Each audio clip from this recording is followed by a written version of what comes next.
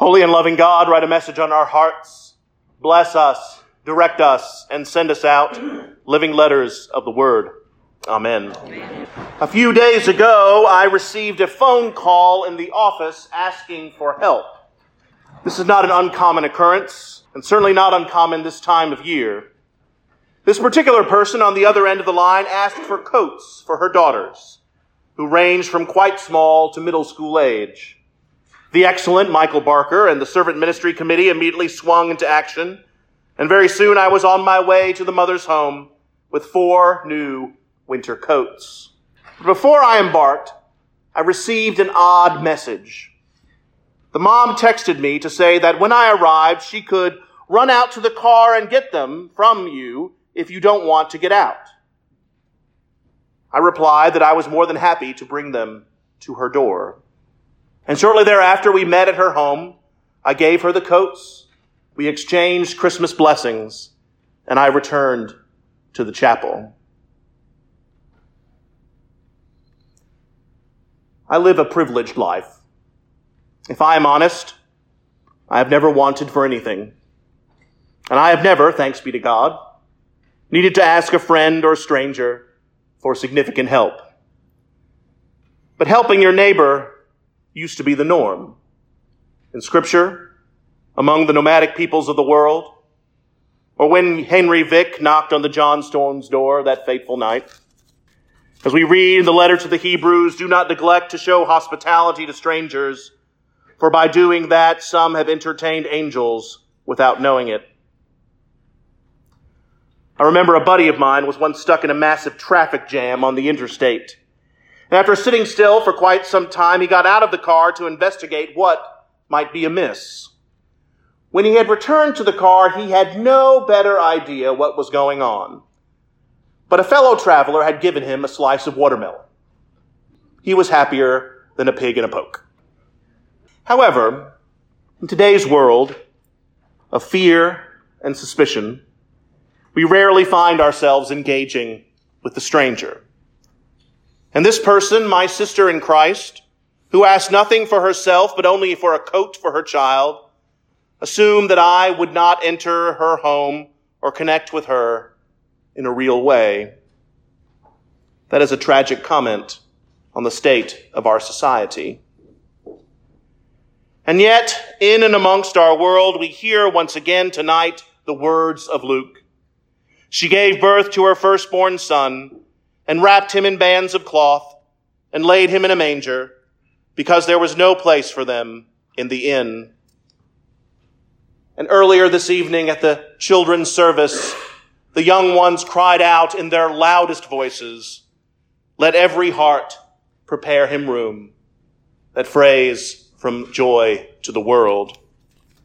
We don't seem to have room for each other anymore. We may disagree with each other. We may cheer different, or worship different, or think different, or love different, or just be different. And yet we don't make room for those who are different. I don't know about you, but I'm just plain weird. But on this hallowed night, when we are asked to make room for he who was born without a room, his heart rejoices when we make room for others. That being said, for whom is it most difficult to make room? Those whom we love? Those whom we have a hard time loving?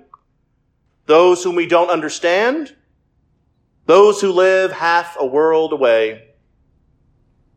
Or is the person most difficult to make room for is Jesus himself?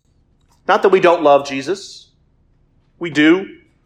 Not that we don't go to church. We do. Not that we don't reach out in various ways to the hurting and the hungry. We do. But do we believe? Do we truly believe that Jesus wants to have a place in our room, in our heart? Do we feel unworthy to receive this Jesus, the God who wants to share a life with us? Is the most difficult person to make room for ourselves? Justin Welby, is the Archbishop of Canterbury, the head of the entire Anglican Communion, of which the chapel is a proud part. Justin Welby posted something rather odd on Instagram this afternoon. There are two words I never thought I would use in the same sentence: Archbishop and Instagram. The image was of these words written in his own hand: Emmanuel, God with us. But the image he shared, the words he shared, were upside down. I had to turn my phone 180 degrees in order to read it. And the profound caption read, "The Christmas story is so familiar, it's easy to forget. It turns the whole world upside down." For God just wanted to be with us. This is God saying that there are no people I will refuse to love. This is God saying there are no places I won't bless. This is God saying whoever is outcast, you will find me among them. This is God saying things don't have to be neat and tidy for me to love them. God meets us wherever we are, however messy. If you're embarrassed or ashamed, God is neither. The gift of Christmas is that God loves us. I've said that before and I'll say it again. The gift of Christmas is that God loves us. The very God who made the heavens and the earth, the very God who lit the stars and carved the mountains and the seas, the very God who led his people out of bondage in Egypt, the very God who appeared to Abraham and Moses and Jacob, that God, you know, God loves you, and even you, and also me. And despite the mess that we live in, despite what we may have done in the past, despite feeling like an imposter most every day, God is with us in our mess. And he loves that mess, and he loves us despite our mess. I wish I could impress you tonight with some deep and poetic theological insight. But the truth is just that simple. God loves us. And maybe that's all the profundity we can handle these days. This Christmas night, make room for God. Make room in your life for the God who loves you, became incarnate, fully human and entirely human in Jesus, to know us better than we know ourselves. Make room for the God who wants nothing more than for us to know how much we are loved, to share that love with our neighbor. Let every heart prepare him room. Amen.